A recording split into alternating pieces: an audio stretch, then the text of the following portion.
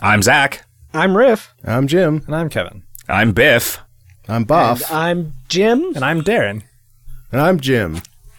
Welcome to episode, I don't know what, 268? 268 of Video Games Hot Dog, a podcast about video games. Guys. Yes. How's it going? It's all right. Pretty good. How's your Christmas planning going? I keep trying to order presents, and I keep getting scammed. No. Oh, no. Yeah, I'm trying to order this one particular book for Melissa's mom, and I've ordered it twice, and I've been told twice. Yeah, actually, that's going to take 6 months to ship to you, or we shipped it, but it's going to take 3 months. Yeah. Was it I was trying to order. about? It's a Go on. well. It's a. I doubt she listens to this podcast, so I don't think this will be a spoiler for her. But I think it is. It's a book about Disney characters, like the history of like Disney characters and how to draw them, and then also Is it like a weird bootleg one that you have to get from I think it's out of print. unscrupulous sources? Bootlegs and Noble. It would be really hard to put a hardcover book in your bootleg, Borders with untrustworthy countries. right? How small can they make hardcover books? Oh, I guess that's true. You could have a really tiny little hardcover. There's got to be like a world record for smallest hardcover book. What did I just was watching some kind of, like, maybe this was a thing that they show before the movie at Alamo Drafthouse or something. It was like a 1 minute, like a local news featurette, but I think it was from the 70s, and it was about a guy in England who had a collection of very, very, very tiny books, and you can make them really small, like postage stamp sized. Yeah. How long were the books? Like, what was the There were a lot of them were several pages. I mean, you can only make paper so thin, right?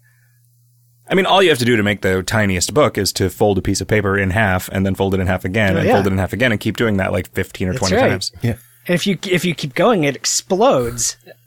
As I learned from watching the Hydraulic Press channel. Mm-hmm. Yeah. If you keep going, it eventually turns into like a peep. It's like how books are supposed to blow your mind, except made literal. Yeah. Yep.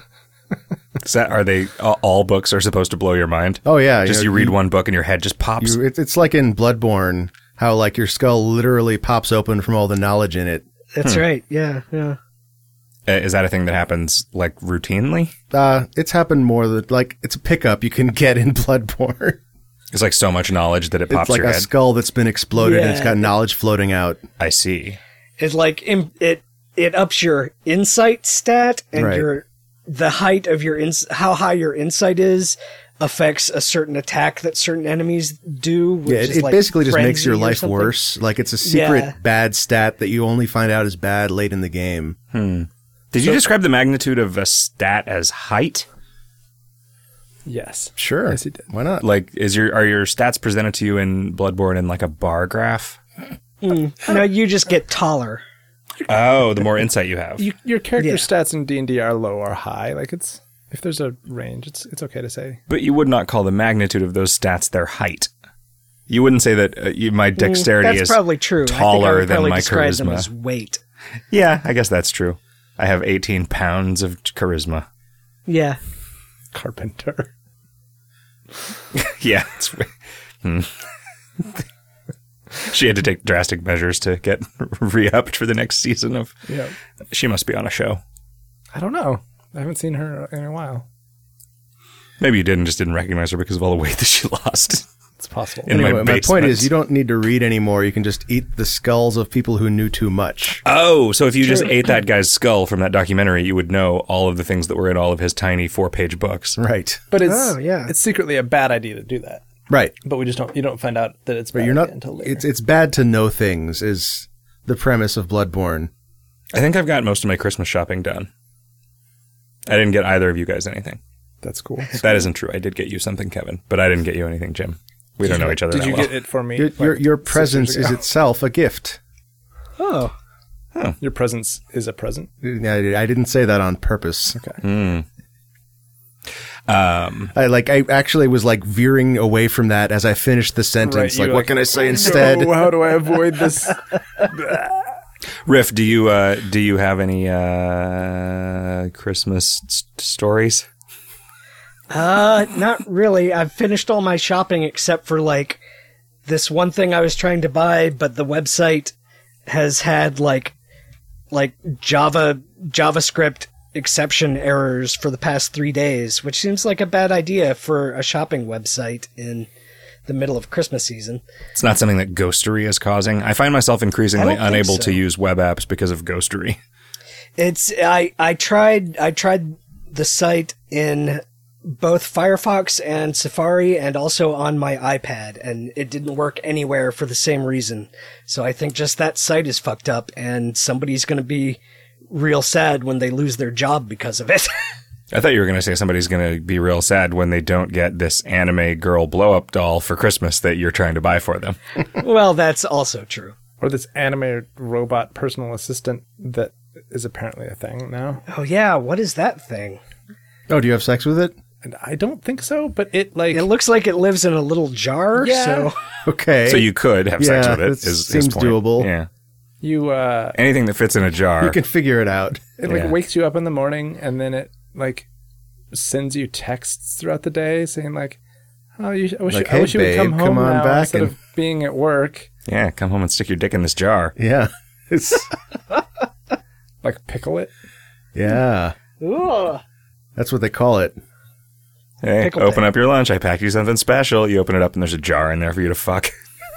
Like, aw, thanks, sweetie. You're supposed to put it in the microwave for a certain amount of time, but not too long. Right. This Look is it a up. sweet spot. Oh, boy. Guys, when is the future going to get It's here? okay because it's not a real person. Right? The jar? Exactly. Yeah, it wouldn't be okay to put a real person in the The microwave, jar can't No matter- consent. nor can it conceive, which is convenient. Yeah. You're about to go off into the woods, Riff? Yeah, pretty much. I mean, it's not exactly the woods. It's like the rocky wasteland shores of a bay where nothing lives. But Oh, the Dead Sea. Nothing lives yeah, there? kind of. Like, not even it's like that's exaggerating. But the fishing industry is kind of dying out there because they're running out of fish and oysters and such. Where's there? fish and oysters. The eastern shore of the Crisfield Bay in Maryland. Do the beaches there get clogged with dead sea life? Not that I've noticed, although I haven't been to the beach there very much. So you don't like to go collect shells or collect abalone or collect dead crabs? I mean, if you're going down on the beach picking up some bologna, that's up to you. I didn't say some bologna. I said abalone. I said, like just, yeah, a just single one. bologna, right? You right. could take that bologna and mix in some mayonnaise to make bolognese. That's That's how you make That's how you bolognese, make right? bolognese. Yeah, you spread it on your sandwich. Yeah. You put it on a hot dog. Delicious. Is there any difference between bologna and hot dogs? It's just the topology, I think. Yeah, Yeah, I it's- guess if you sliced a hot dog real thin, that'd basically be bologna. Yeah, if you made a real Topologically, big, they're the same, right? if you made a real big hot Yeah, dog that's a and then good took a point. tiny slice of it, that's kind of how you make bologna, right? Like, Yeah, you cut. So you're right. Topologically, so you'd have to cut a hole in the bologna to make a yeah, and then put it in the microwave. hot Not dog too donut. long. right. Put it in a jar. Because bologna, you only ever get a slice of it, but the implication is that it's a giant hot dog. Yeah, right. Oh, like Yeah, it comes from yeah. a hot dog dimension that they cut out. Like they open a hole to it, and then they pull out a tiny bit, and then they close the hole, and it makes the slice. Oh yeah. Just slice the, just flip the switch to turn your dimensional gate on and off really Magical rapidly. meat slicer. Okay, so in this dimension, there's just a bunch of hot dogs Oh, it's all hot dog. It's all hot dog. Yeah, just but a it's all single moving very slowly, or do you Well, have to like, move yeah, the? I'm do you have to move imagining the like gate? how Well, it's heat like a moves Play-Doh Fun towards the Factory. cold, Yeah. like the heat expands. Oh, when So, you like- open it, it like extrudes into this dimension. Right, and so if Okay. you don't close Yeah. it real fast, it So and the way that they make Vienna sausages is by putting a Play-Doh Fun Factory grate on the dimensional gate, opening it for slightly longer, and then makes closing sense. it. Yeah. Okay. How did we discover this dimension? I learned about it from Overcooked. Okay. Is that where you get your ingredients from Overcooked? Like it just Well, it looks like you're reaching into a hole and pulling out a plate of meat, but like in my head canon, you're opening a portal into another dimension and extruding some bologna material. Do you think when other sentient races discover how to access this dimension that their gates are also round? Yeah, it's a really good question. They could be like star-shaped. Yeah, if they had like a triangular, their bologna sandwiches were made out of triangles of bologna.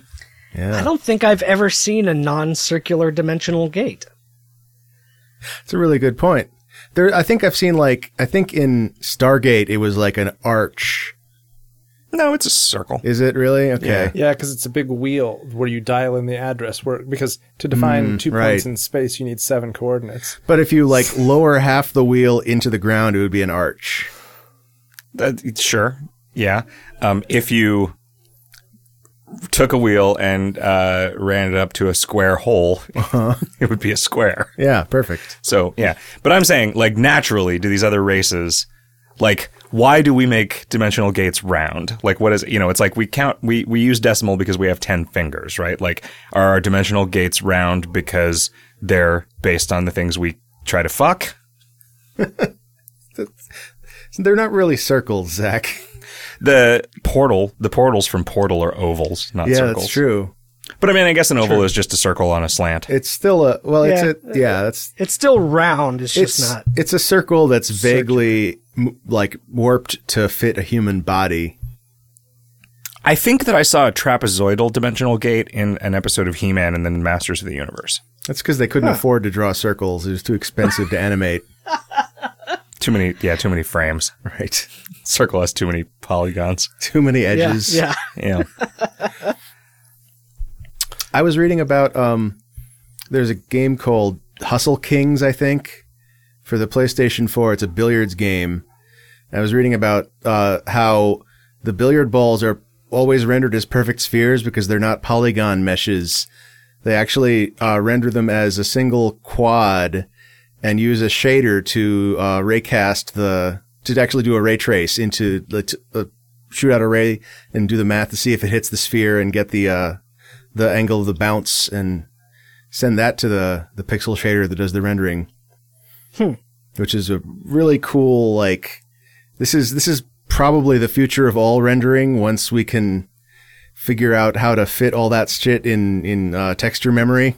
So are they just doing like point geometry to figure out where the balls are going to go rather than any actual because if you're doing it that way, you don't have any collision data, right? Well, yeah, you wouldn't use a polygon mesh to do the physics in a billiards game. You would use a perfect sphere collider. Like, I think But it seems like you would just do the math and then reflect the math with what you were displaying rather than actually simulating. Oh yeah, for sure. Right, because it'd just be way more accurate. Yep. Like, I hate it when I'm trying to do a cool trick shot at a pool hall and like some subpixel rendering bullshit makes my shot go slightly awry. Because somebody's left a crumb of something on the table.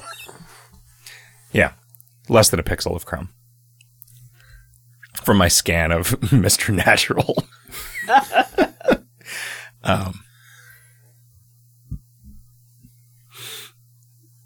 So that's everybody's Christmas stories, I guess. I'm workshopping this joke that, like, I don't know if it could possibly work. The joke is just pronouncing the name Leonardo as Leonard O.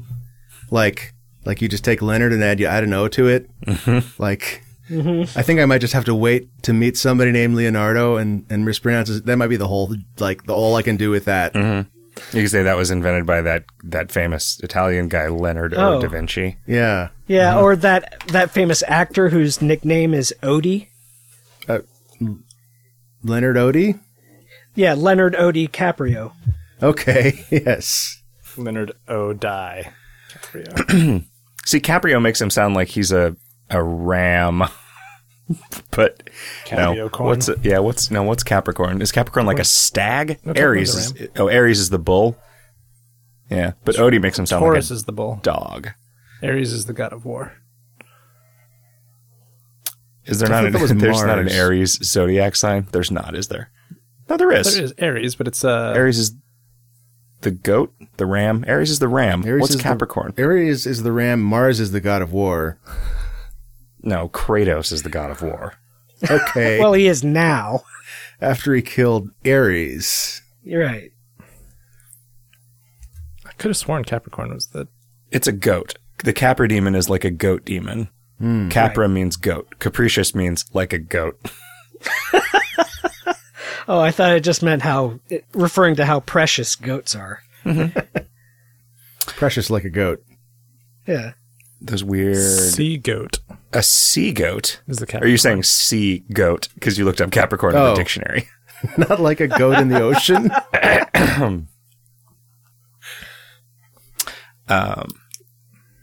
Well, is it video games time, I guess? I guess.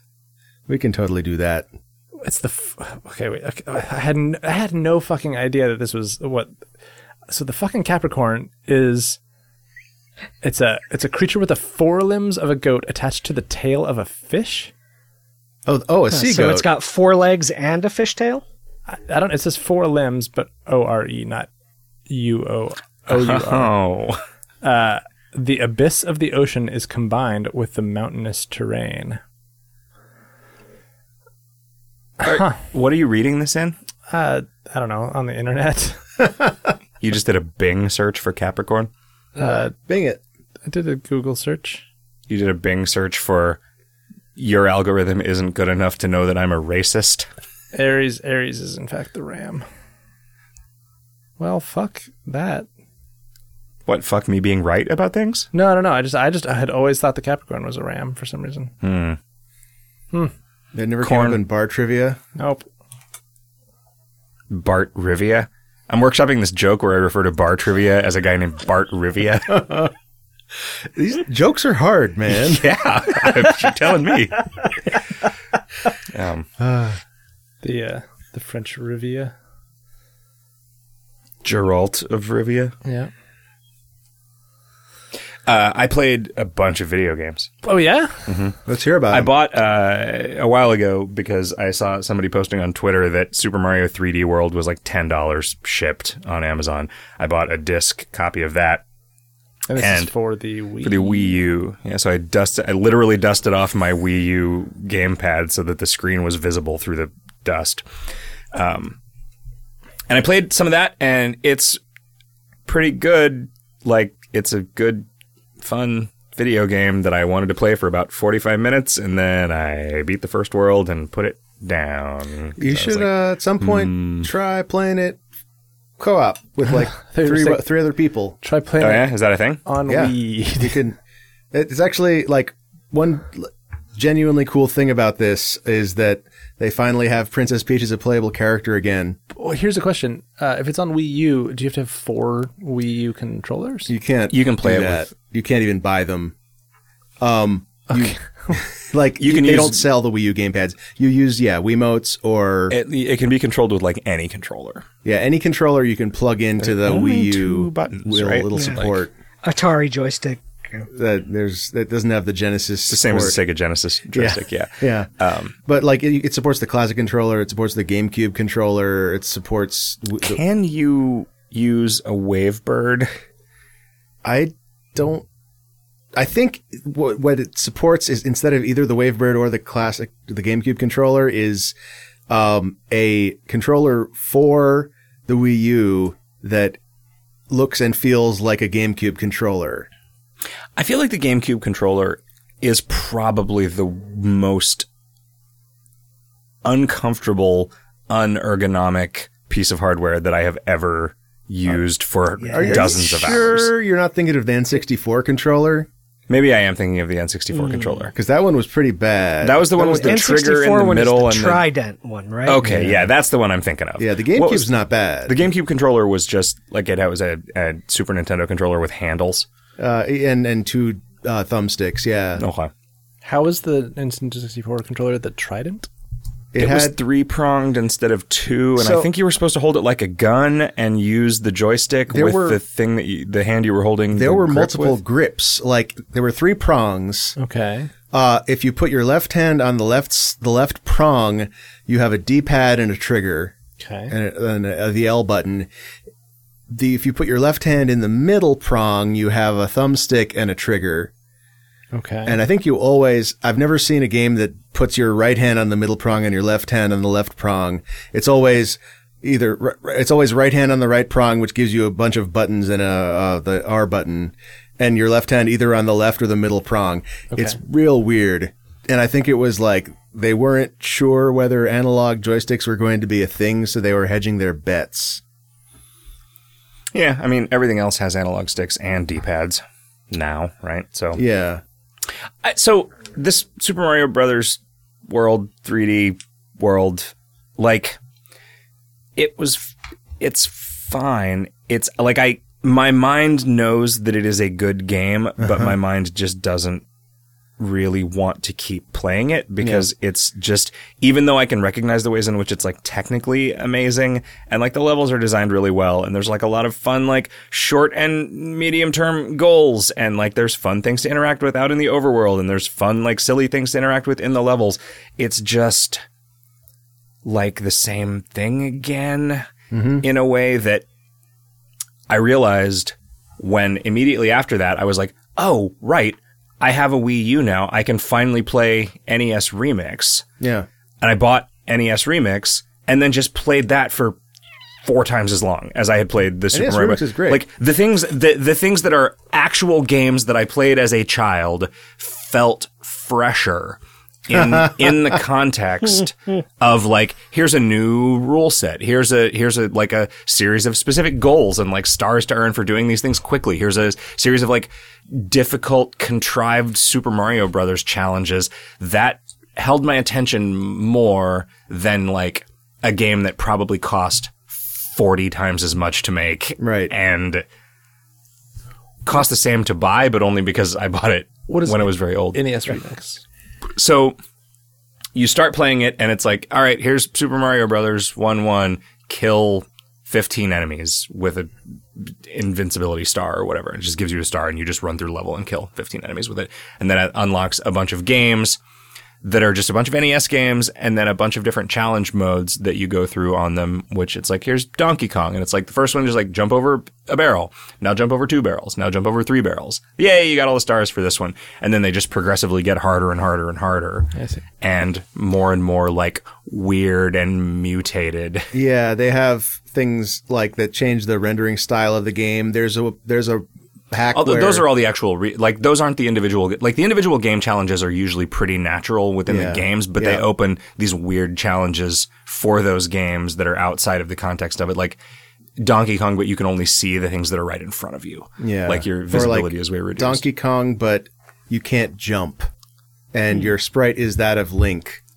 Because of the the 2 screens. I was just going to ask if they mix different games together. Yeah, I mean they're all real obvious, simple ROM hacks. I kind of wish that they had done a little bit more to it, but it's still really cool. I learned a bunch of stuff about Excite Bike that I didn't know. Oh yeah, there were a few games there was I think Clue Land is in there, and I'd never played that. There were a few games in there that were just completely new to me, and I felt like I got a pretty good introduction to them by playing the individual stages. I have not figured out how to. I haven't gotten like a second set of games unlocked yet, so it's just it's like Donkey Kong Jr., Mario Brothers, which I hate Mario Brothers. No, the original Mario Brothers. Yeah. I think it's real bad, and I don't think it's fun at all. That's my controversial opinion about that garbage. And I don't know exactly what... There's one, like, weird-ass balloon fight challenge where it's just you're in the, like, infinite mode of balloon fight, the one where you're scrolling from right to left and trying to avoid those things. And your goal is to collect some balloons, but the mutator that they put on it is the camera just slowly keeps zooming in closer and closer and closer to you weird. until you can barely see anything besides you, and it's spooky, and it was hard. I had to play it a lot of times to win because the controls on that game are pretty bad. But yeah, it's great, and I want to play more of it, and I want to buy the sequel to it and play a bunch of that. Like for listeners, if you don't have a Wii U, there is a 3DS NES remix game that combines the two Wii U games, and like it takes only the best ones from each. So like there's no like baseball in the DS version. There's no like Wario's Woods. I really like that. I may have to see if I can get a copy. A shitload of NES. Maybe you should play the Wii U one then. Yeah. What'd you say, Riff? I said I may have to see if I can get a copy of that for the plane. Yeah, it's a great playing game. If you are like someone with NES history, you'll love it. I am. I also I'm about halfway through my second playthrough of Dishonored. Although I think Dishonored 2. I think what I found out today when there's this new patch that just came out that unlocks a new game plus mode that lets you start as either Emily Caldwin or Corvo Rovanen. That's not Rovanen. Rovanen is the last name of that guy who works for Cheap Ass Games. Toivo Rovanen. Right. But that's why I think when somebody's last name ends with VO, that A, they're gonna provide good narration for my video game, and B, that their last name is probably Rovanen. Or Atano, as it turns out. Anyway, you play as either of them, but you get all of the powers unlocked. Oh, okay. So that's cool in and of itself, like in terms of like the systemic stuff that it is going to allow to happen. But also you start the game with all of the runes that you collected in the previous playthrough, which in my case, in the Corvo save slot, is all of them. So that is great. Like the first couple levels of those games are always real rough to return to because it's like, oh, right, it doesn't give you any cool magic. So it's just like fucking Metal Gear for a little while and stinks. Yeah, I'm also playing Dishonored 2. I got through a couple of levels, and that game really challenges you to like not kill people and to be really careful. And I found myself just really pathologically like loading saves in that game. On the PS4 takes a long time. It's not fast on the PC. Even playing on an SSD, I'm surprised at the load times for a quick load. Right. And then April started a character, and she just started shooting people and running through the level, and she looked like she was having a lot more fun than I was. So I started playing that way, and this game's great. So, at this point, I will stealth when I can, but like if I get caught, I don't load. I just shoot people. I'm enjoying stuff like the way that I played Corvo was trying not to kill anyone, but I didn't care if people saw me. So it was a lot of like running away or possessing people and walking off, and like them becoming aware of you when you dispossess yourself of them. Right. The Emily playthrough, I'm trying to be sneakier, but just kill everyone. Okay. Like immediate, like the first thing that I took was that thing that turns people into ash if they're unaware of you when you kill them. So that doesn't leave body, like you just never have to mess with hiding bodies. They never notice piles of ash around? No, they don't actually leave piles of ash. They leave like a pile of their sword and maybe like their coin purse if they had it, or like an important key if they were holding one of those. It's good that your power is so discriminating. Yeah, yeah, it'll dissolve their clothes. It doesn't leave their shoes, but it will leave their wallet. That's really specific. Yeah, because shoes and wallets are basically the same thing, right? It's a leather. Yeah. It's a leather vessel filled with feet. Shoe is just a wallet for your feet. Yeah. Yeah. Your fiat currency. Although I guess the Republic of Corvo Berg, or whatever the world is that Dishonored takes place in, doesn't have fiat currency. Like that seems like their coins are actually precious metal, and like the imperial reserves are actual gold. You're having fun killing people, though? Yeah, I'm actually really enjoying like just the world design. Like the environmental storytelling is great. Like the murder is great. I am at a level where I'm in a hospital that seems to have been abandoned. And the final goal seems to be like either kill this monster or like run around and collect ingredients for the cure for the monster because it's actually just a person.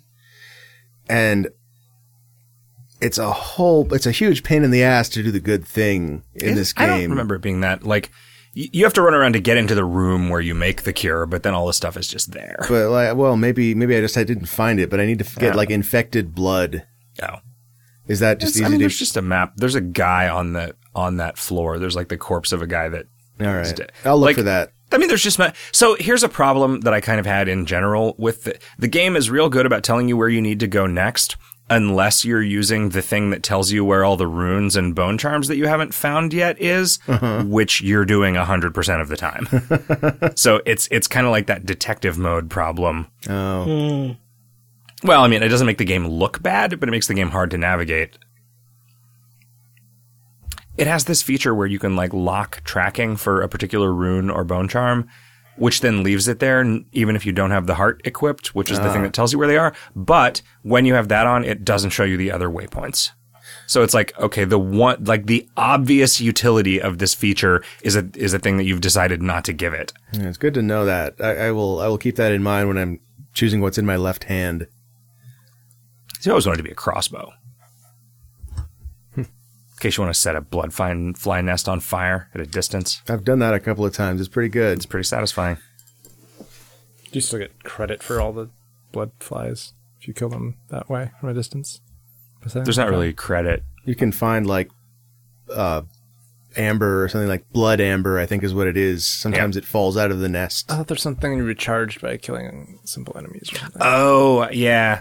You're right. Yeah, you do. You can get, I don't know. If you burn a bunch of them, I don't know if you get the mana or health back from them if you're using those particular boned When you charms. destroy the nest, do the flies stop attacking you? What I do when I see a room filled with blood flies and blood fly nests is I just kind of run around randomly swinging my sword until I stop taking damage. Okay. I don't actually understand how that works. I think that works in real life too. Yeah. Like, you kick a hornet's bees. nest. Yeah, just swing a sword. You're supposed to jump in a pool and swing a sword around. It's more resistance. It's a better workout. Oh, jumping in water doesn't work in this game. It's not safe. Oh, right, because there's like piranhas down there. Yeah. Apparently every body of water just has like man-eating fish. Also Emily-eating fish. Corvo-eating fish. Right. Right this way. See the Corvo-eating fish. It's like, how do we know that's Corvo? He's got a mask on. That's what they would say. I think the mask just makes who you else Corvo. but him could eat a fish through the mask? Yeah, that's true. He's got hit Y to eat a fish through this mask. I'm eating like cans of jellied eel. Yeah, you're always eating cans of Pratchett jellied eels and like ripe Bastille figs. Yep. And bananas. Yep. I think it was Philippa War on the Crate and Crowbar was complaining that all of the fruit comes from places and all of the vegetables are just carrot, potato. Like, which I guess, is there anything we do that with? We don't say like, tropical mango or whatever. Like it's not, what kinds, there's like Bartlett pears from Bartlett. Right. I think the place where all the quotations. It depends on grapes. like how hard like these producers tried to brand their product, right? Oh, so you think they're like patented historical accidents, or just like they've been advertising it as Bartlett pears, so that's what you call it. There's Asian pears. I've heard those are from Asia. It's like and why I also call it they're the apples. ZX Spectrum. Okay, because that's just how the branding is. That's how I've heard it pronounced. Yeah.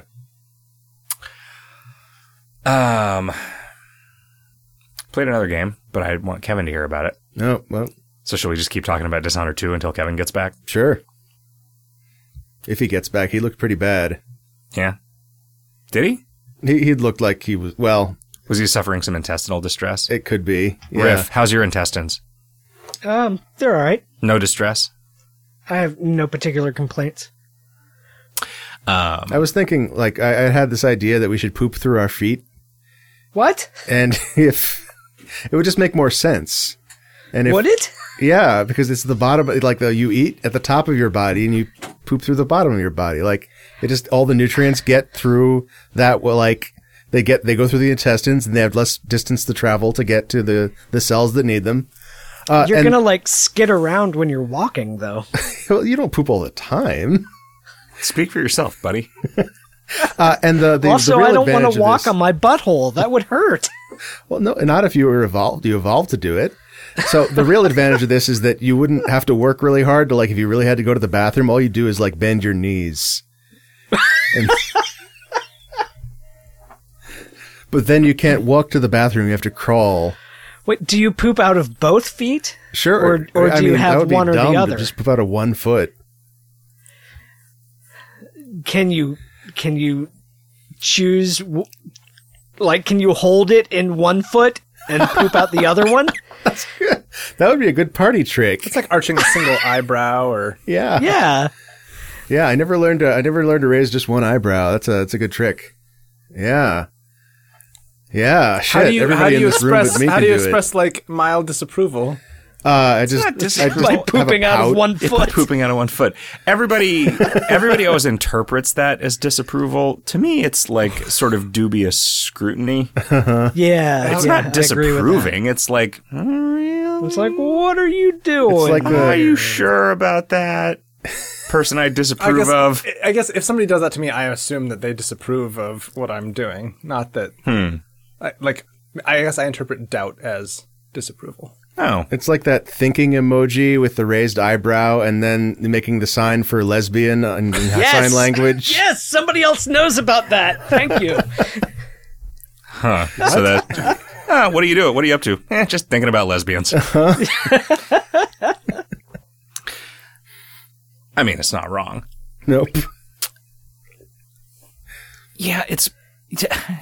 So you use this expression when you arch your eyebrow at someone. Mm-hmm. Are you disapproving? Do you feel that you are? No, I'm doubting.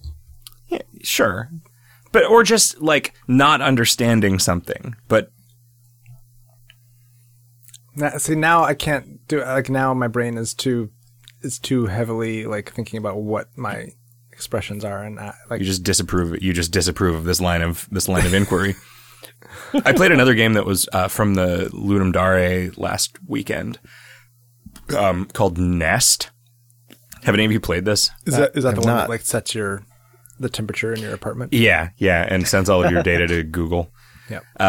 So it is you have 4 controls, just the arrow keys, and you are moving on a grid through a 3D space. Like you can turn left, you can turn right, you can move forward, and you can move backward. And you navigate a very simple path of maybe like 30 moves, and you reach a D-pad printed on the ground and a screen on which another copy of the same game is running. And then stepping on the D-pad on the ground issues that command to the player of the game on the screen in front of you. So your goal is then to get that guy to Another D-pad. the end where he is there's then a third screen on there, and you're just slowly making these moves through more and more layers of abstraction. Oh, nest isn't nesting. Yeah. Nested. And when you are trying to get the guy on the screen to turn around, you necessarily cannot see the screen because you're facing perpendicular to it or parallel to it. So I got the second guy to the thing, didn't bother So you are messing still with the third one. the entire time controlling the guy at the top level. Yeah. That's the only thing that you're controlling, except by stepping on these floor tiles that then issue those Right. controls to the guy the next level down. That seems Baffling. complicated. It's really complicated, yeah. It gets really, really hard to do anything really quick, and it's great. Is it an amplification problem, or is it like a... No, in order to get the guy on the screen to move forward and then backward, you have to move forward and then move backward twice. So then, in order to get the guy on the third screen to move forward and backward, you have to get the second guy to move forward once and then backwards twice. Right. So, but I guess I'm still just having a hard time imagining. So you are trying to confine yourself to your top level character to the D-pad, but you could walk off of it and like walk away. You have to, in fact, to get like, off it, like and come around to the other side or something. Yeah. And during parts of this, you can't see the screens. Yep. Oh, wow. During most of it, you can't see the screen because you can't move backwards and you can't like. So I mean, you can always turn around and look at the screen. It's not like turning doesn't change anything. Right. Yeah, it's pretty good. It was a funny idea. And I also played a game that I have no idea how old it is or where it's from. I just randomly went to Rock, Paper, Shotgun for the first time in a couple years. That's probably not true, but I took it off my RSS reader because they're just too prolific. And found this just list of the best free games of 2016. And there's a game called Words Must Die, which is... Oh, a friend of mine worked on that. Actually, several friends of mine. It's really good. Did you play it? No, I just watched video of it. How does it work? It's so you are like in a sort of a desert landscape, and you can WASD move around and mouse look, and you have a big like cartoon cowboy revolver, and there is like a paragraph of a Twine game floating in the sky in front of you, and then some choices that you can make at the bottom by shooting them, and you shooting a word in the UI causes it to continue the story from the point where your character like shoots whatever object or thing that you shot. Like every time you make a choice by shooting a thing, it represents you shooting in the story, whatever it is that you shot the name of. And so eventually like a bar pops up and then you go into the bar and it like continues to tell the story, and like you just keep shooting words to make this sort of branching Twine narrative play out, and different text appears in different places. I don't think you ever really interact with anything else. There's some physics that you can play with in there. You can shoot some beer bottles off of some pool tables and stuff, but yeah, it's really good. Yeah, that was written by Laura Mache, who I worked with on Desert Hike. She's great. Like I've worked with her a few times on various games, and just really good writer, really good at procedurally generated stuff. She's got that like huge project that's been in progress for years, right? That's like a Twine game she's been working on for a long time. Yeah, that's but like, yeah, right now I think she runs ZAM as a in a kind of a managerial capacity, but she really just would prefer like to be working on. Anybody listening to this, hire Laura. She's really good. But she was talking about how she showed that game to a family member who didn't play 3D games, and that person could not didn't parse the words as being in a 3D space. They were just like noticing that their movements on WASD corresponded somehow to the words moving left and right and getting bigger and smaller. Okay. Because like right, there's no, you're not thinking of it as you controlling a character necessarily. You're thinking of like right, like, and there's no like at the very beginning of the game, there's just basically a desert skybox almost. Yeah, there's no points of reference. There's and like just nothing else the to words indicate that you're moving. Yeah, words hanging in space, and so like it's totally like if you aren't used to parsing like images on a computer screen as there's a 3D space, then like it's totally possible to just look at this and see it as type that is being manipulated. Eventually, you have to start moving around and finding where the next paragraph is and stuff, because it moves around to different parts of the scene. You can like be behind it. The text is actual 3D objects in the world. The hitboxes on the letters that you can shoot are the actual letters themselves. So you can like shoot through an O or whatever and like just make it more difficult to make a choice. Yeah. Which, I don't know. That's a choice. Pick the message that's easiest to aim for. Yeah, the thing that has the thickest letters. Anyway, it's real good, and it's free, so there's no reason not to play it. You can play it on a PC or a Macintosh. Yay! You can play it on your Apple Lisa. You can play it on an Appaloosa, as long as you've got a laptop. You could just get a revolver and shoot every word you see. That's true. Hello, my name is Chad, on the name tag of a man at a gas station. Yeah. Luckily, he took his shirt off before you started shooting it. Yeah. Luckily, it's a good thing he was wearing that name tag. It saved his life. Stopped a paper bullet. Right. Well, he also has "Hello, my name is Chad" tattooed on his chest. Shit. Yeah, it sucks. That's a good idea. That's a good idea for a tattoo in general. Just a name tag. Yeah. It makes things real easy to, like, if you're... Would you fill it in or would you leave it blank? That's an even better idea. A blank one, then you could just carry a Sharpie always. Yeah. And But then you'd write it in, and then you'd go and be like, why is that backwards? And you're like, oh God, I keep forgetting. no, so then you carry another Sharpie that's the tone of your flesh, and if you keep a variety of them for depending on how much time you've been spending in the sun. Yeah. A friend of mine has a T-shirt that's just this big white rectangle, and whenever people ask him what it means, he asks them, "Well, what does it mean to you?" And I think that would be another good tattoo. Is just a big, like a blank canvas. Yeah. Lily has just like a big circle on her shoulder, and anytime she meets an artist, she's like, "Do you want to draw something in my tattoo?" And then nice. it's like a short term, like a cast. Kinda, yeah. Yeah. But casts are forever. Tattoos are impermanent. Right. Have you played any video games, Kevin? Nothing new, really. Or Swap Sword? Yeah, I played a little more Swap Sword. I think I'm done with Swap Sword, unless there is something that I'm just missing. Like I don't want to put the time into it to get a really, really high score that I feel like I would have to.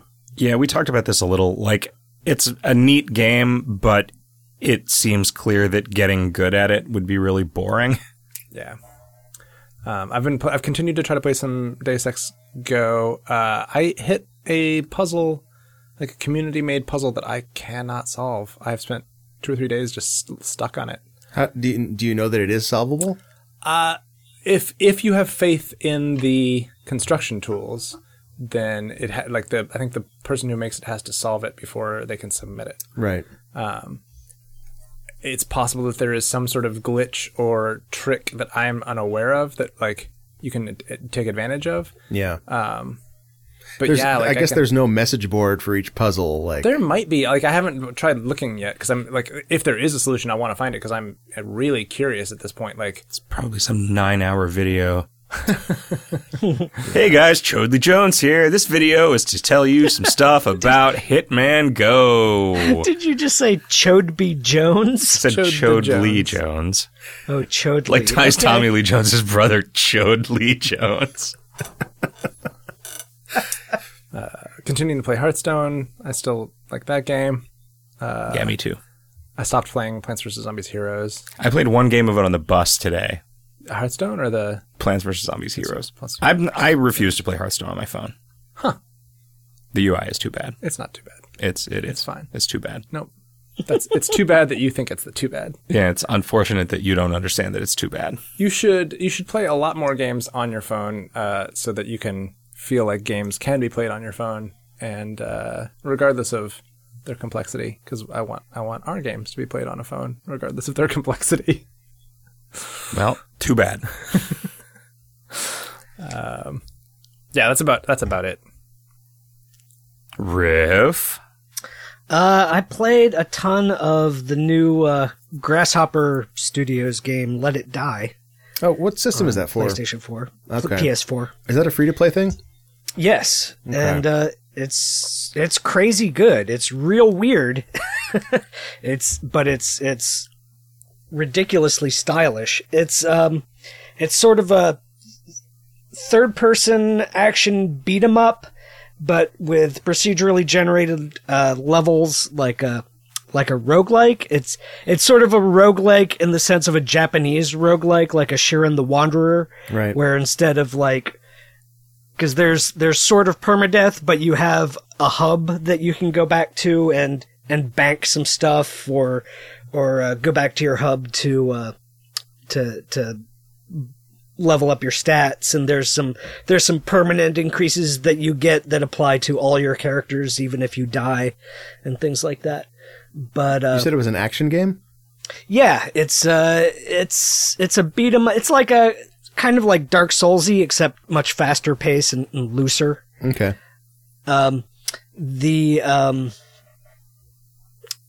the sort of style of it is like the aesthetic of it is imagine like Fallout Tokyo, except instead of it being like 50s retro future style, it's like 90s arcade punk.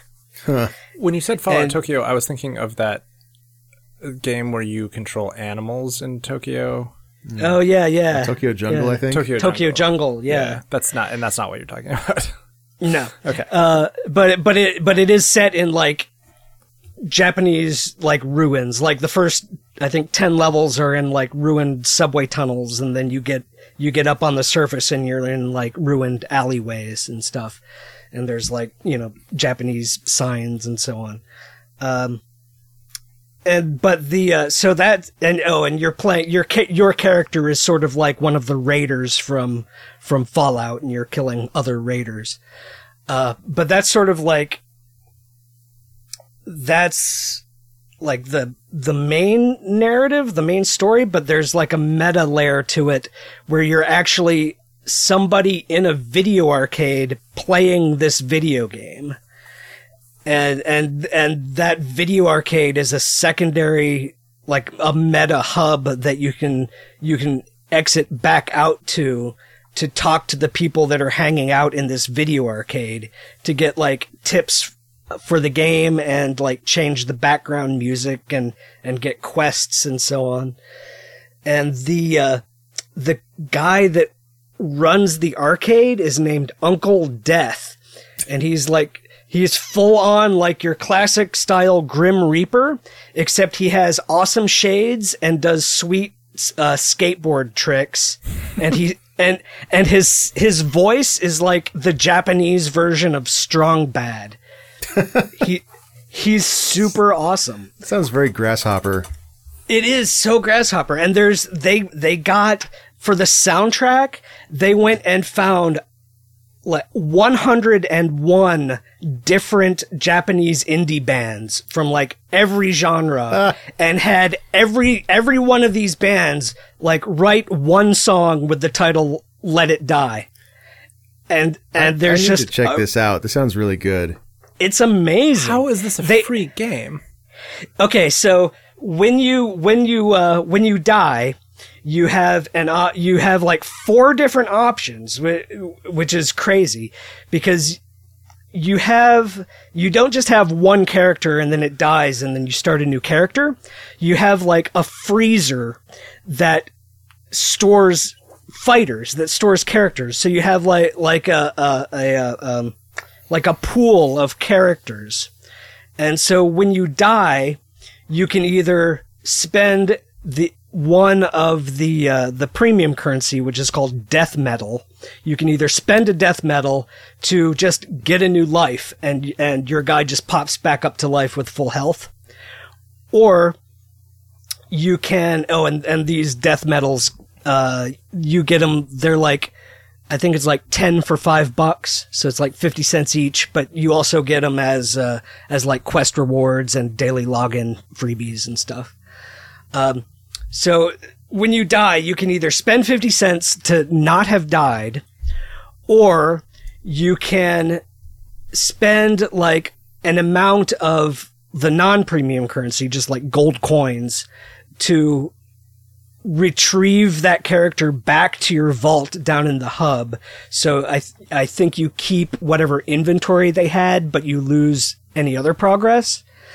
Or you can activate one of your other characters and return to where that first character died, and that character is now an AI controlled enemy. And if you kill it, it reverts back to your vault down in the waiting room, so you can get them back that way, but you lose their inventory, but it's free. Or, and then option 4, obviously, is you just say, well, fuck that guy, and you start a new character. Huh. And then the additional thing of this is that the characters that are just sitting in your freezer that you're not currently using, you can send them out to attack other players that are currently playing, like the shadows in a Dark Souls game. And if they're like successful, they come back in an hour or 3 hours or however long you told them to leave for, and they bring you back like gear and money and stuff. If they're unsuccessful, do you lose them? No, it seems like they just come back like not having gained much, if anything. Also, there's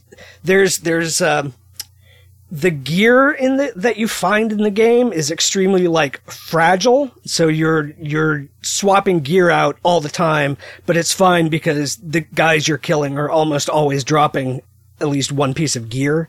So you're just swapping out like your busted shit for new shit constantly. But you can find blueprints, for a particular, item of clothing or a particular weapon, and then find, like ingredients, like a block of aluminum scraps or whatever. And there's a guy in your waiting room who will take the blueprints and learn how to make, a baseball bat. And then from that point, you can purchase that baseball bat from this guy all the time. And that baseball bat comes with full durability. And so when you send out one of your freezer dudes to attack other people, if you've equipped them with gear that you've bought from this guy, then it doesn't lose durability while they're gone. But if you've equipped them with shit that you just picked up off the ground, then it will. That seems weird. Does it explain that? Not really. It's just a thing. It's just a feature of this game. There's a ton of stuff that they get away with not really having to explain, because they have said straight up, this is a video game you're playing. Okay. Here's how it works. Yeah. Yeah, it's really fun. So how do they explain the Death doing all these skateboard tricks then? He's an awesome dude. Okay. All right. He has a rad tood, Jim. That's all you need to know. Yeah. Okay. I don't know what else to say about it, but yeah, it's been a lot of fun. And even the grindier aspects of it, because like as you progress in the game, you unlock more potential fighters. Like I think after you beat the first mini boss, you can now make a guy that has a stat focus for melee combat instead of being an all-round type guy. And better guys with better and better maximum stats unlock as you progress. But when you buy one of these guys, they start out at level nothing. So you have to go out into the dungeon with them and kill some shit to get some experience points for them. Which means you see like the first few levels a lot, and then you see them a lot more while you're running around picking up ingredients for crafting. But it's like, I've played through the first 3 or 4 levels of it over and over and over, and it's still been entertaining every time. Just because, I don't know, the combat feels really good. Like the weapons are really, really heavy, and when you pull off like the special attack that explodes a dude in a shower of gore, a little picture of Uncle Death appears in the corner of the screen like a Mortal Kombat toasty, and he says, "Yeah, radical," and it says it out of your like the speaker in your controller. So, it's great. So you're saying this is what the Chalice Dungeons should have been? Yes, exactly. Yeah, it is the fun version of Bloodborne's Chalice Dungeons. Yeah, pretty much. Yeah, sounds worth checking out. Yeah, definitely. Do you know if you need an internet connection to play this game? You do, yeah. Okay, because my PS4 doesn't really connect to the internet. Something's up with it. I mean, it's free, so you can try it. Yeah, there you go. When my connection dropped for a little while, like the other night, and what happened was, when I went up an escalator to go to a new level, it like noticed that the connection wasn't there, and so it just kind of processed for a very long time, and every now and then it said, "Hey, can't find the connection," and I was like, "Okay, keep trying." Yeah. and after a few minutes, it figured it out and loaded the next level. Yeah, it kind of sucks. I don't know if it'll work or not, but. Yeah, it's neat though. It is like Grasshopper Studios games tend to be. It is dripping with friggin' style. So is Grasshopper like No More Heroes and Yeah.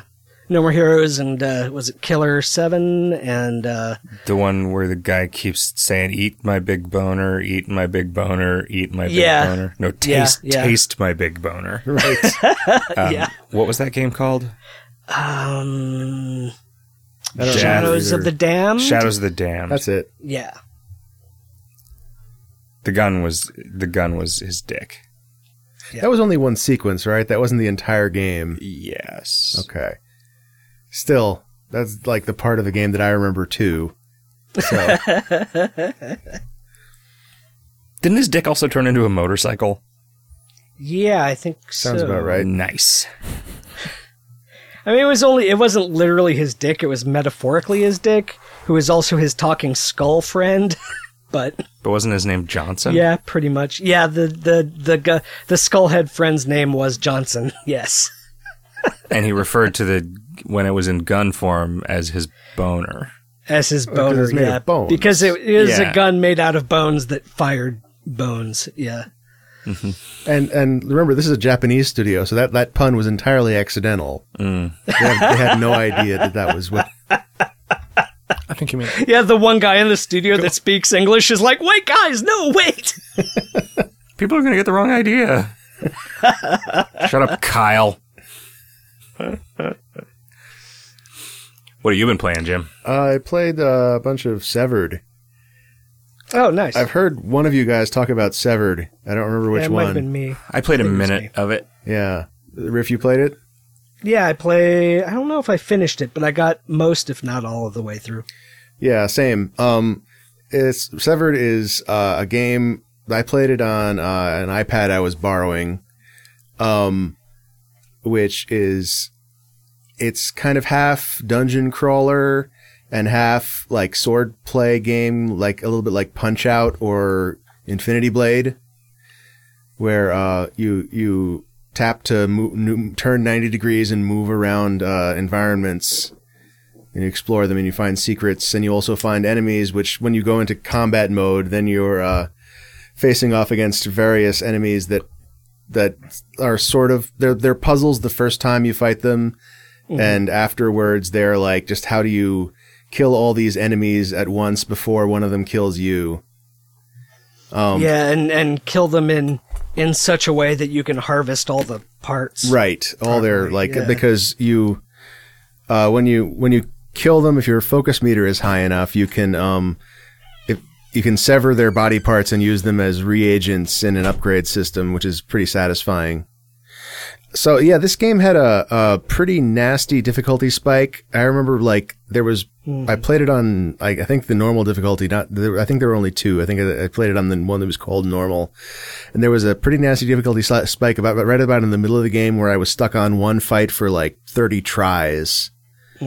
And no other fight gave me anywhere near as much trouble. And then I got to the final boss, which I made a couple of tries on and just gave up. Like, just looking at not the numbers, but like looking at our respective life meters, how much damage it did to me with one hit versus how much damage I was doing to it. Like, I was just, there's no way I am willing to put in the time to get my performance up to the requirements necessary to finish this game. So I think I put it down for now, at least. But I really liked most of it. The number of games where you get to the final boss and stop playing, like that's... Yeah, it's weird. I do that all the time. People, like, designers for some reason really think that the final boss should be 10 times as hard as anything else, and I just don't understand why. Well, I mean, I feel like you want it to be a test of the skills that you theoretically have gained over the course of playing the game. Well, but also, like, it wasn't... It was adding new mechanics. It wasn't really like, it wasn't testing the skills you've already learned. And it could be that there's like some puzzle way to fight this thing that I'm missing. Right. Or that you didn't get all the hard upgrades or something. Yeah, maybe. Yeah, I still recommend it. You know, I got a good 6 hours out of it. It looks really nice too. Yeah, it's really pretty. 6 hours is good for an iPad game. And not only that, like you don't get very many like adventure, like action adventure style games on mobile devices that are really satisfying. So like it's really good. Yeah, I would say it's really good for the platform. Like it's one of the only examples of that sort of game, I think. And I've been continuing to play Gunhouse, which is, as of this week, good enough that I can actually recommend it to people.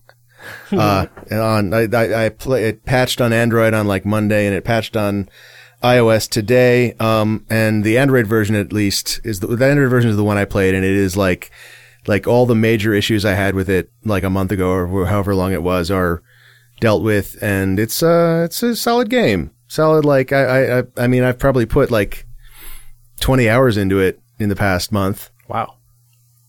A lot of that was testing. A lot of that was like wanting to give really good feedback, but also just it's a fun game. I wanted to talk about the mechanics because if somebody buys this game and tries to play it, they're just going to be confused. I mean, would you still give it 3 stars? I would. I don't know, maybe 3.5. Okay. Yeah. So this game is divided into 2 phases. In one of the phases, you are playing a falling block puzzle game where you slide blocks left and right. Rectangles get joined up as bigger blocks, and those blocks you can load to the right to load special attacks into the special attack tanks, or load to the left to load your guns. And a timer ticks down while you're doing that. And at the end, the garage door closes. You can no longer load blocks left or right. And the monsters who have been frozen on the left side of the screen will unfreeze and start moving. And what you're doing there is you are tapping the guns and the special attacks to choose when to activate them. And so each kind of gun and each kind of special has a different attack shape. Do you get to aim them, or you can't aim them? Some of them aim automatically, but a lot of them just have a fixed shape, so it matters where you put them on the house. I see.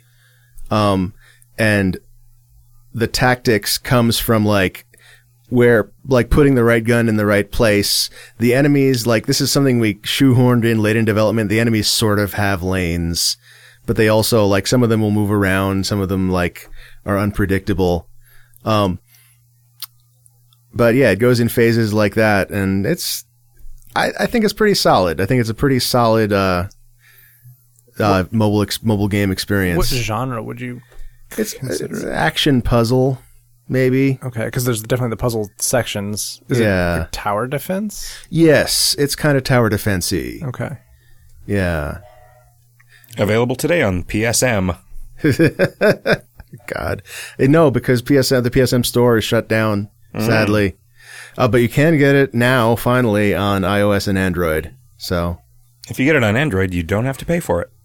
It's not true either. What? I'm just saying.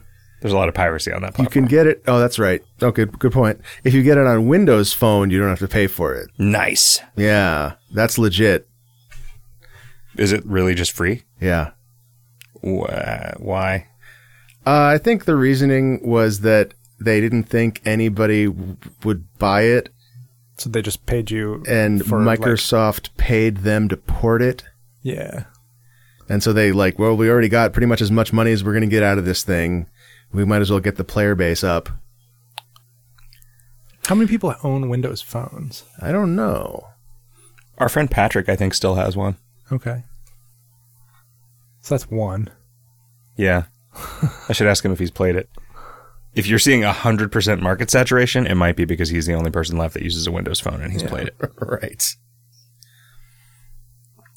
Well, are we ready to talk about this assignment? Sure. Automata Empires. Sure.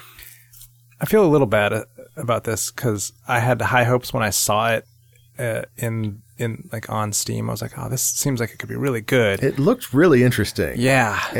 But and it still looks really interesting. Yeah. There's some games where you really can't get away with not having a tutorial. Yeah. Like just saying, hey, read this manual and then we're going to drop you straight into the thick of it. This isn't the sort of thing where that works. I feel like even once you have internalized all that stuff, I can't imagine like learning these systems fast, like internalizing them to the extent that I could effectively actually play react this to game. anything. Yeah. I mean, I won a bunch of games of it playing on easy just Right. by like figuring out a way to get Fling a bunch of your dudes. places reproducing Yeah. and then just taking over the entire map. Yep. Like I did not feel like at any time that I was using like any kind of knowledge about cellular automata Oh yeah. to I achieve certainly never felt goals, like, which is what I feel like I wanted to do. I wanted to be like, oh, if I'm clever about how I place some things, I can, get this will spawn faster. And but I just mostly just was like, how if I just move fast, I will overtake enemy territory by virtue of having a bunch of units on the board. And it kind of doesn't matter what your moves are. It just you just need to throw enough wrenches in the system that it starts to chaotically spread on its own. Yeah, and in your favor as opposed to the opponent's favor. Like you want to make sure that they don't establish a ton of territory and that kind of thing. I would like to see like the developer. I bet is probably really good at this game. Oh yeah, And I'd like to see like a high level play.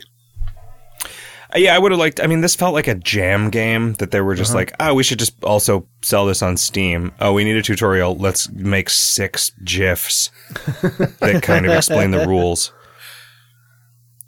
And I wish that there had been some like scenario things. It's like, okay, so there's going to be 5, like a puzzle. Like there's going to be 5. There are going to be 5 ticks after you press start. You can build one thing, get your population up to this level. Or destroy this enemy, like figure out how to disrupt this enemy encampment or whatever. Yeah. Just fixed scenarios that you had to learn something about the game in order to beat them. I was certain that this was going to be turn-based until I actually hit play. Right? That was the other thing. I was like, okay, this is going to be like a strategic thing. It's going to be you have to like figure out what's going to happen in the next thing and you like make adjustments, but the fact that it's real time is just you can make it faster. Yeah. But you can't like pause the action and issue commands, right? Because like I feel like building things takes a fixed number of generations to build. Right. And you have to have the right number of units. It consumes units to build the buildings, which is interesting. I mean, that's a neat way of doing it. Right. It's like your resources are your army. Because there are units that for which that is true in like a StarCraft, right? Like like this requires having 2 or 3 of a thing to like build or become a unit, right? Or am I making that up? It's been a long time. I'm trying to think. I mean, I feel like definitely some Blizzard game has the like when you put a wisp on a tree to get lumber, like it just becomes a building that produces lumber and right. Like, so it kind of consumes that. I feel like maybe the Zerg, you got to use larvae to become buildings, right? Yeah. Or do you? I think you do. Maybe because they don't. It's not like you have builder units that go around building stuff for the Zerg. They just become the building, I think. Okay. Yeah. Yeah. I think that's what I am thinking of, in fact. But it's not like dynamically. It's not like this will require 6 larvae or whatever, which right. would be more like this. I don't regret playing. I feel like this is an area that could use some more exploration. Like games using cellular automata as their fundamental basis. I feel like that maybe that would be a really good game jam, because you don't have to just use Conway's Game of Life rules either. There are a bunch of different. This doesn't. Yeah. Does it not? No, it doesn't. Okay, so like there are cells don't move in Conway's Game of Life. No cell ever moves, and these things do move. So cells can effectively move. Like clusters of cells can appear to move, but they're just turning on and off. This one actually has like it's not. Yeah, it actually has mobile things modeled in the system. Okay. Yeah, that is a distinct difference.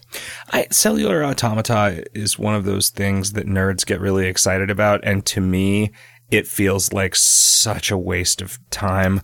Like I cannot conceive of anything like a practical purpose, like to it. Things like I don't know I feel like some games use it effectively for plants. For like generating scenery? Like I feel, yeah. I mean, sure. Like the thing that I think is really neat about like Conway's Game of Life in particular is that you can describe the rules incredibly simply in a couple of sentences, and that is enough. That plus proper seating is enough to make a Turing complete system, right? Like you can make a computer in Conway's Game of Life. And making it like Turing complete systems in things is also a thing that nerds get really excited about. That I think it doesn't actually prove anything about. That makes it a good toy rather than like something that can fit in a game. Well, so the exciting thing for me about that is I read this in a book that years ago, and I might have mentioned this on the podcast before, that I cannot remember the name of, but they were drawing parallels between so Conway's Game of Life giving rise to a Turing complete system to our universe potentially having a couple of very basic rules that then give rise to all of the complexity. Yeah. And that stuff's super interesting to me too, but it doesn't make it a good game. Well, I mean, is life a good game?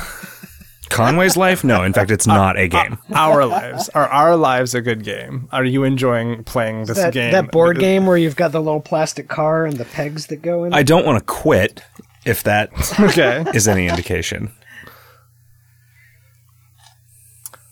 Yeah, sure. I mean, sometimes there's that level where you get to fuck a jar.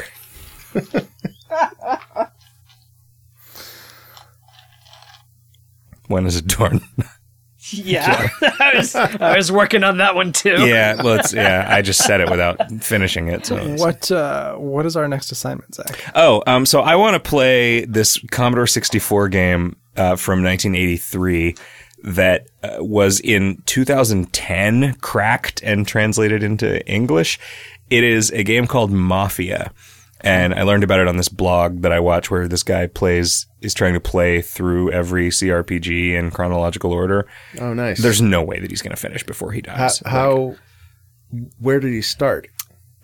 I don't remember exactly. I'll just look at the blog. The blog is many years old and he's in 83. Yeah. And he's playing a lot of things from Germany. I think there were a lot of German CRPGs that we didn't get. How do you even research this? Yeah, how do you start? Yeah, like I get like that. That's your question. Like, what is the first one, and then like how does that? Yeah, it gets weird and gets weirder. Like, what counts as that, and because what would be cool is being able to play things in sort of order of influence and dependency, but. Yeah, like going down a thread in that way. Yeah. You end up with like the Internet Archive problem where it's like, well, okay, so the Internet Archive collects everything.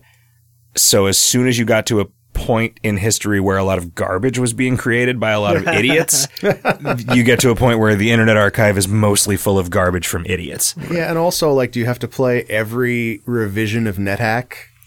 Yeah. Oh, right, because they're not just fixed objects in time. Yeah, the way a released computer game was at that point. Like, it was continuously patched. Yep. Well, he's years away from that anyway. That's true.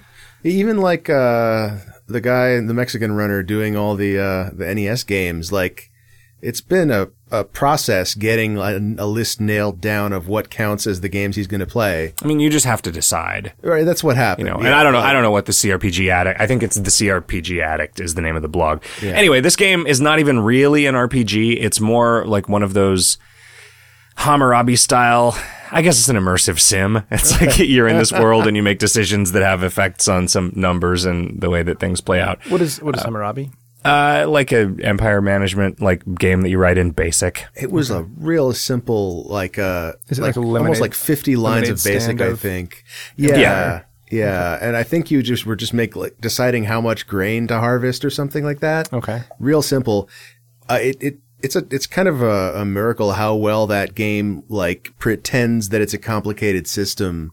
And then like it rains or not, and you don't have any advanced knowledge of that kind of stuff. It's something really simple that feels that feels very plausible. It's one of those things where there were a bunch of different versions of it too. Yeah. Anyway, this is the first. This guy pointed out that he could not find prior to this any game that was like a crime simulation, basically. Huh. Yeah. So it's interesting in that regard. I do not think that this game is going to be any good, but I do think that I'm interested. For sure. So yeah, like I found a Commodore 64, the cracked and translated version of the Commodore 64 ROM, and I finally found a Commodore 64 emulator so I found several Commodore 64 emulators that apparently prized authenticity over everything else because there were like minute-long load times. Right. For like a 4 kilobyte ROM. That sounds like that's what the Commodore 64 did. Accompanied by like fake drive noises, like recordings of the floppy drive. And I finally found one that you can just say, just fucking run, like run this fast, like run it as fast as you can. There might be a checkbox in there somewhere. Yeah. I want you to run this as fast as you can. So anyway, this is just a little dalliance for me. Cool. But I do think that it will be interesting to talk about games like this. Yeah. It might be worth playing a few others. Man, I'm kind of excited. I hope that our giant NES controllers get into Alt Control GDC so that we get GDC badges so that we can go to the Oregon Trail post-mortem. That seems like it'd be fun if anybody actually involved was there, if all of the members of the Minnesota Educational Computing Consortium show up. Like when we went to that thing and all the guys that made Rogue were there. They all live next door. So the Oregon Trail was made by Mech. Mm-hmm. Mech. Yep. They also made that Freedom game. I don't remember that. Did we not do that as an assignment? I don't think we did. I think you just talked about it. Yeah. I played that on Internet Archive, I believe. It's the one where about a slave trying to escape you're a slave trying to escape the South. Yeah. Jeez. And it didn't really take off the way that Oregon Trail did because it was very like Depressing. This is the way that people would talk to you. Oh my God. And so it got a lot of flack from parents groups. That's kind of amazing though. Yeah. Yeah, I mean, I don't ever feel like playing Oregon Trail as a kid made me think, wow, Pioneer life sucked and was really hard and everybody died. That's like the thing that you're supposed to learn from it is like, it's really amazing that you're allowed to go to Oregon now because of all of the work that these people did and all like how many of them died and how we had to put army forts everywhere to kill all the indigenous people who were trying to murder you for going to Oregon. Like, that's not what I got out of that. You just wanted to shoot a bunch of deer. Yeah, I wanted to shoot a deer and then put butts on a tombstone, Would you ever shoot bears in Oregon Trail? Or I think there were bears, but they were definitely buffalo. Buffalo. The fun thing about buffalo is that they were the easiest thing to kill lots of. And you could carry only 200 pounds back to your camp, so you were wasting all that meat. Yeah. Just like in real life. Huh. Yeah. It does not allow you to use every part of the buffalo if you're white.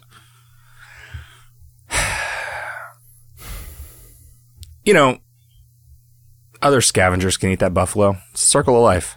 How many scavengers are there in the Great Plains of the Americas? There's like hyenas out the yin yang. Are there? No. Okay.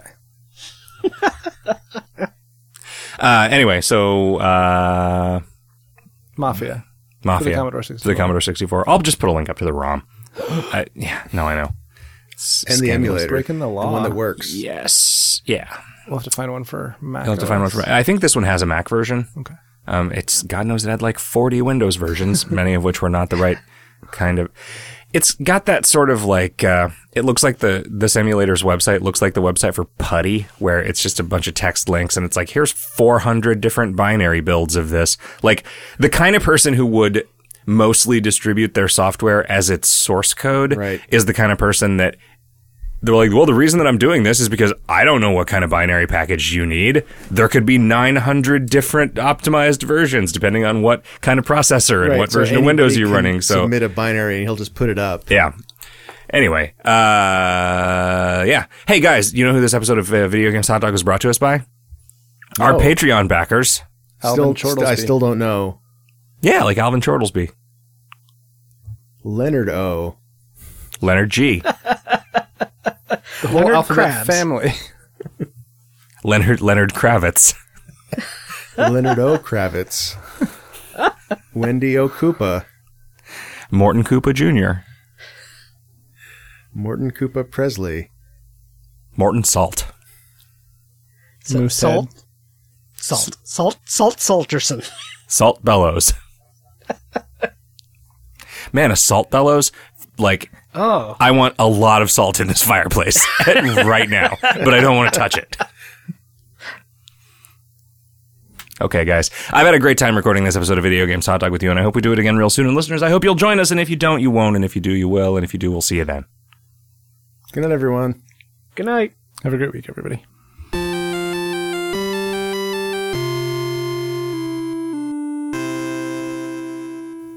The only episode of Little House on the Prairie that I remember is the one where one of the girls was manifesting some sort of psychic power and like knocking shit off the walls with her mind.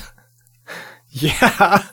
It was like weird. They thought it was a poltergeist, but then they realized that it was just her like freaking out. And I'm like, this is the weirdest sci-fi show I've ever seen. I remember one where Pa got a can of green paint, fell on his head from in the barn, and his hair was green, and he had to go to church the next day with green hair, and everybody was being real polite about it. But then when the Reverend got to the point in his sermon where he said, "He maketh me to lie down in green pastures," the pastor started laughing, and then everybody else in the congregation started laughing except for Charles Pa. And then he walked out, and he was real mad. There was an episode of, I think, I Dream of Jeannie, where the dude gets replaced with like an android. Darren? Yeah. And the episode ends with like the android peering suspiciously through the blinds of the front window. Okay. And I think it was a two-parter. Yeah, maybe. Huh. And so, I mean, was there in the canon of that show just a sinister doppelganger robot of him out like on the loose? I don't know. I don't really remember. I just remember that weird episode. Also, did you say I Dream of Jeannie? Isn't it? Isn't that what it's called? That isn't Darren, though. That's Riff is thinking of Bewitched. Oh. Biff is thinking of Bewitched. I think I'm pretty sure I'm thinking. I don't know. I get all those Nick at Night shows mixed up. Who is the guy in I Dream of Jeannie? Major Crothers. Yeah, I remember he was a military dude. Yeah, he was in NASA. He was an astronaut. He wasn't a military guy. Okay. Well, yes. Astronauts are almost always military, right? Are they at the time? Yeah. Active military? I guess he had a rank. Yeah. In the Air Force. I guess they're in the Air Force. Often. I guess the scientists aren't necessarily, like the scientist astronauts are not necessarily. But at the time, like all the early astronauts were military. Yeah, they were like all fighter pilots and stuff. Like Admiral Chuck Yeager. Did you ever play any of the Chuck Yeager flight sims? Probably very briefly. I was not into flight sims. Me neither. Was your dad into flight sims? Or just golf sims? My dad was not into video games of any kind, really, ever. Even Tiger Woods Pro Tour Golden Tee? He didn't care about golf games. Mario He didn't Golf? care about Atari. I don't remember him ever playing a video game. Not even Atari Boxing? No. Not even Atari Golf? No. Not even Barnstorming? I don't think so. Not even... Barnes and Noble? The video game? Sopwith? Not even Reactor? Sockwith? Sopwith. It's a Surely you have to know your sock width in order to effectively play golf, because you need to... You won't know how to get the club between your feet effectively if you don't... That's right. You don't know how wide they Your are. shoes won't fit right. Yeah. Your cleeps. I'm racking my brain trying to think of times my dad has played a video Your game. clampets. And all I can think of is the time I convinced him to try Final Fantasy Adventure. Like the Secret of Mana game on the Game Boy. And I think he got as far as naming the protagonist Dope, because that would fit in 4 characters. And Well, that's exactly how it's done, so good Yeah. on you. Yeah. Was it a bit because he was like the character was supposed to be a pothead, or because he was supposed to be stupid? I think he was supposed to be stupid. I see. My dad and I played through Scott Adams' Pirates Cove. Oh. What about Douglas Adams' Hitchhiker's Guide to the Galaxy? Douglas Adams' Starship Titanic. Starship Titanic was a game that I really wanted to be good, and it really wasn't. That's what I've heard.